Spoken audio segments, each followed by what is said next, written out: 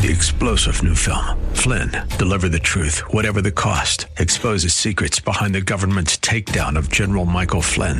Flynn knew what the intel world had been up to. He ordered the first audit of the use of contractors. This set off alarm bells. He told the truth. He was the most dangerous person for Donald Trump to hire. They had to get rid of Flynn.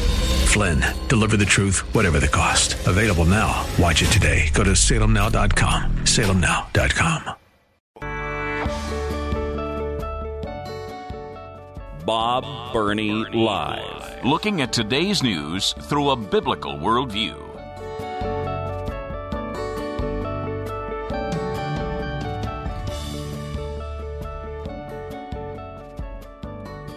Again, welcome to Bob Burney Live.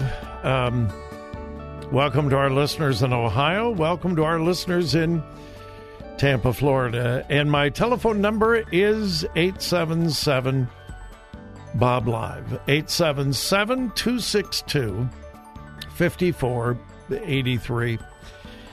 Let me just explain something that I firmly believe. Maybe you disagree, and if so, give me a call. Again, my number is 877 Bob Live. Racism is not over, finished in America. It still exists. But my goodness, we have made incredible progress. I mean, we have made incredible progress. We no longer have coloreds drinking fountains. We no longer have certain people sitting in the back of the bus and the front of the bus. We no longer have segregated lunch counters. Those days are gone. Praise God, they are gone.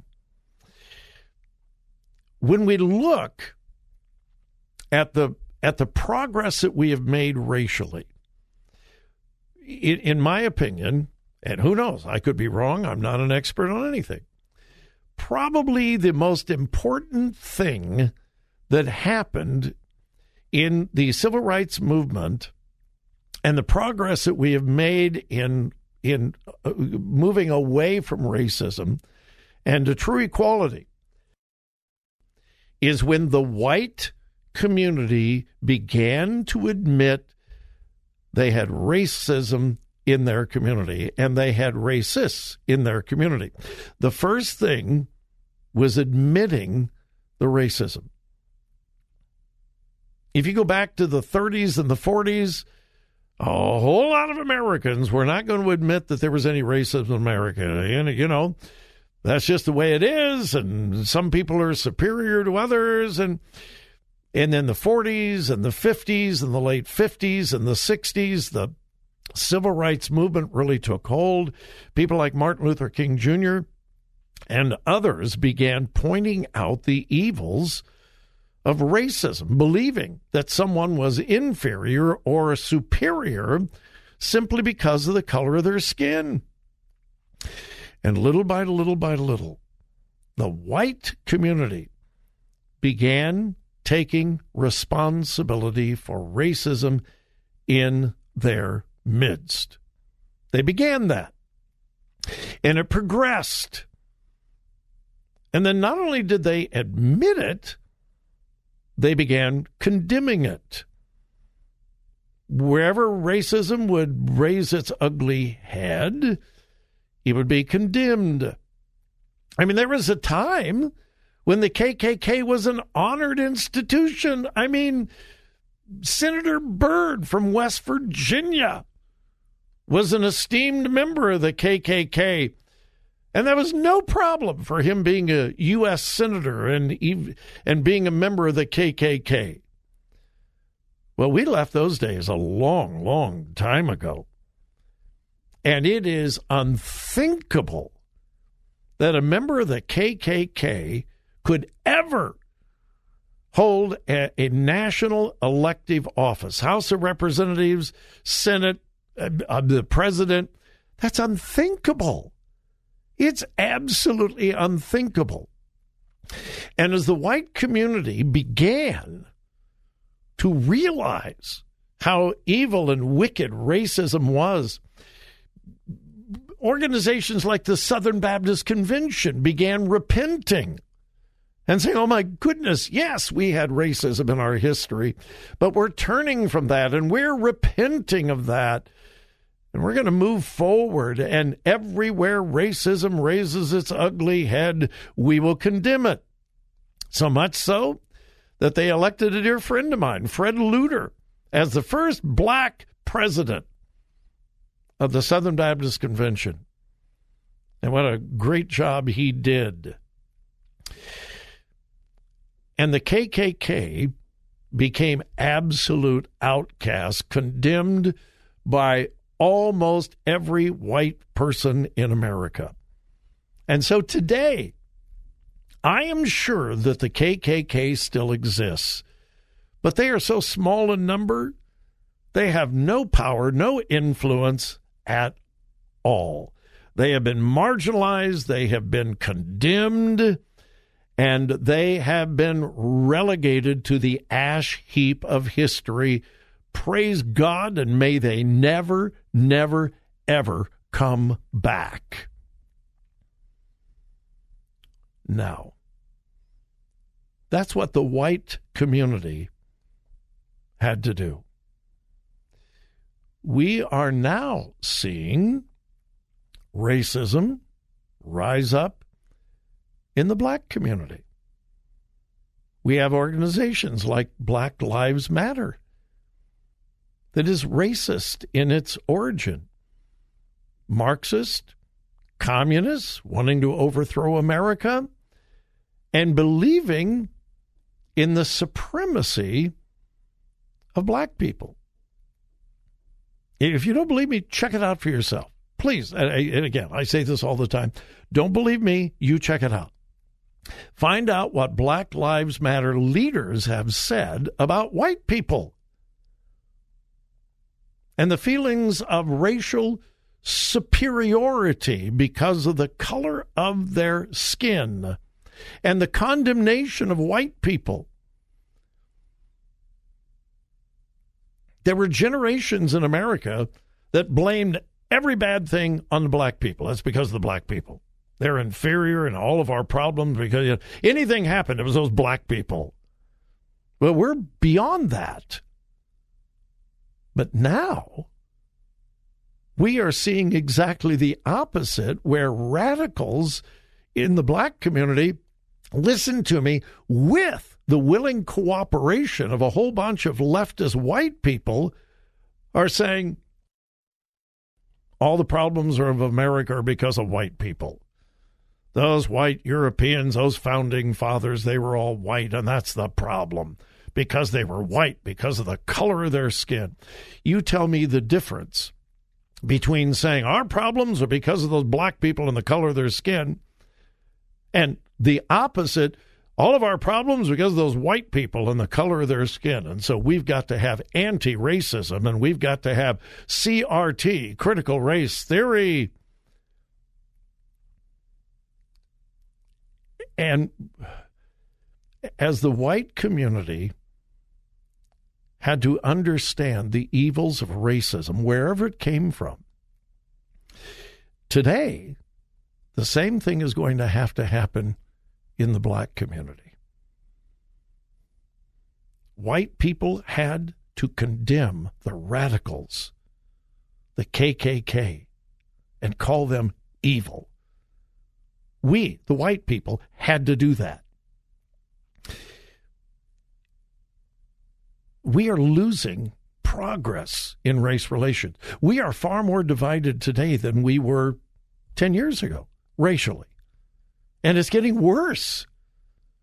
We are far more racially divided than we were 10 years ago. We now have segregated graduations. I thought we were done with segregation. We now have segregated dormitories on university campuses, black only. We have black-only student unions. White people are not allowed. We have classes on university campuses where white people are not allowed. Clubs, groups, white people are not allowed. Only black people. We're moving into a new era of segregation. And it's driven by the liberal left, black and white. And the same condemnation that has been poured out on white supremacists like the KKK is going to have to be poured out on organizations like Black Lives Matter. Then maybe we can start making progress again and start treating each other because of our character and not because of the color of our skin. That was the dream of Martin Luther King Jr. That dream is being destroyed by the radical left.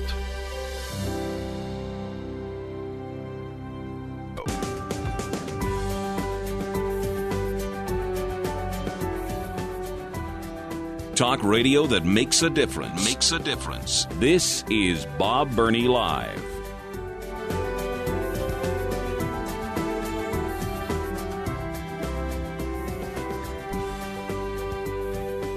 I made reference a few moments ago to the Southern Baptist Convention and their amazing turnaround from their racist past. And that is a part of the history of the Southern Baptist Convention was racism. But I'll never forget, they had their annual convention here in Columbus. It was either 4 or 5 years ago at our convention center in downtown Columbus. And I had the privilege of attending a good portion of it. And if you know anything about their annual convention, Tuesday night is the big night. That's when they pull out the big guns, the most famous preachers, the most popular preachers, and they preach on Tuesday night. That's the big night. Again, and I don't mean this disrespectfully, just honestly. That's the night that the big guns come out. The pastors, the preachers that are best known, most popular, and so forth. That's when the best and biggest special music, the best known Christian artists are there. That's Tuesday night. When the convention was here in Columbus, Tuesday night was dedicated completely and entirely to prayer. No sermons, no messages, and if I recall correctly, no special music, no choir, no soloists, prayer. And for about 2 hours, thousands in the convention center got on their knees. Some obviously couldn't kneel, some sat. Some couldn't kneel for 2 hours. They would sit and then they would kneel. But if you looked across that enormous convention center, you saw all of these people on their knees. And a good portion of the evening was prayers of repentance concerning racism. They dealt with it openly, honestly, confessed to God their past, asked God for forgiveness, and prayed for revival.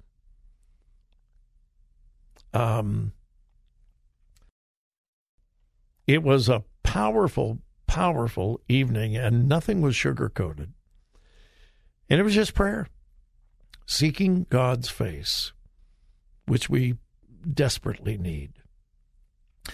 Now, the Southern Baptist Convention is facing another crisis, the sexual abuse crisis. I don't have time to go into all of that. Many of you are familiar. An independent study found that a great deal of sexual abuse that had occurred by pastors, staff within the convention was covered up.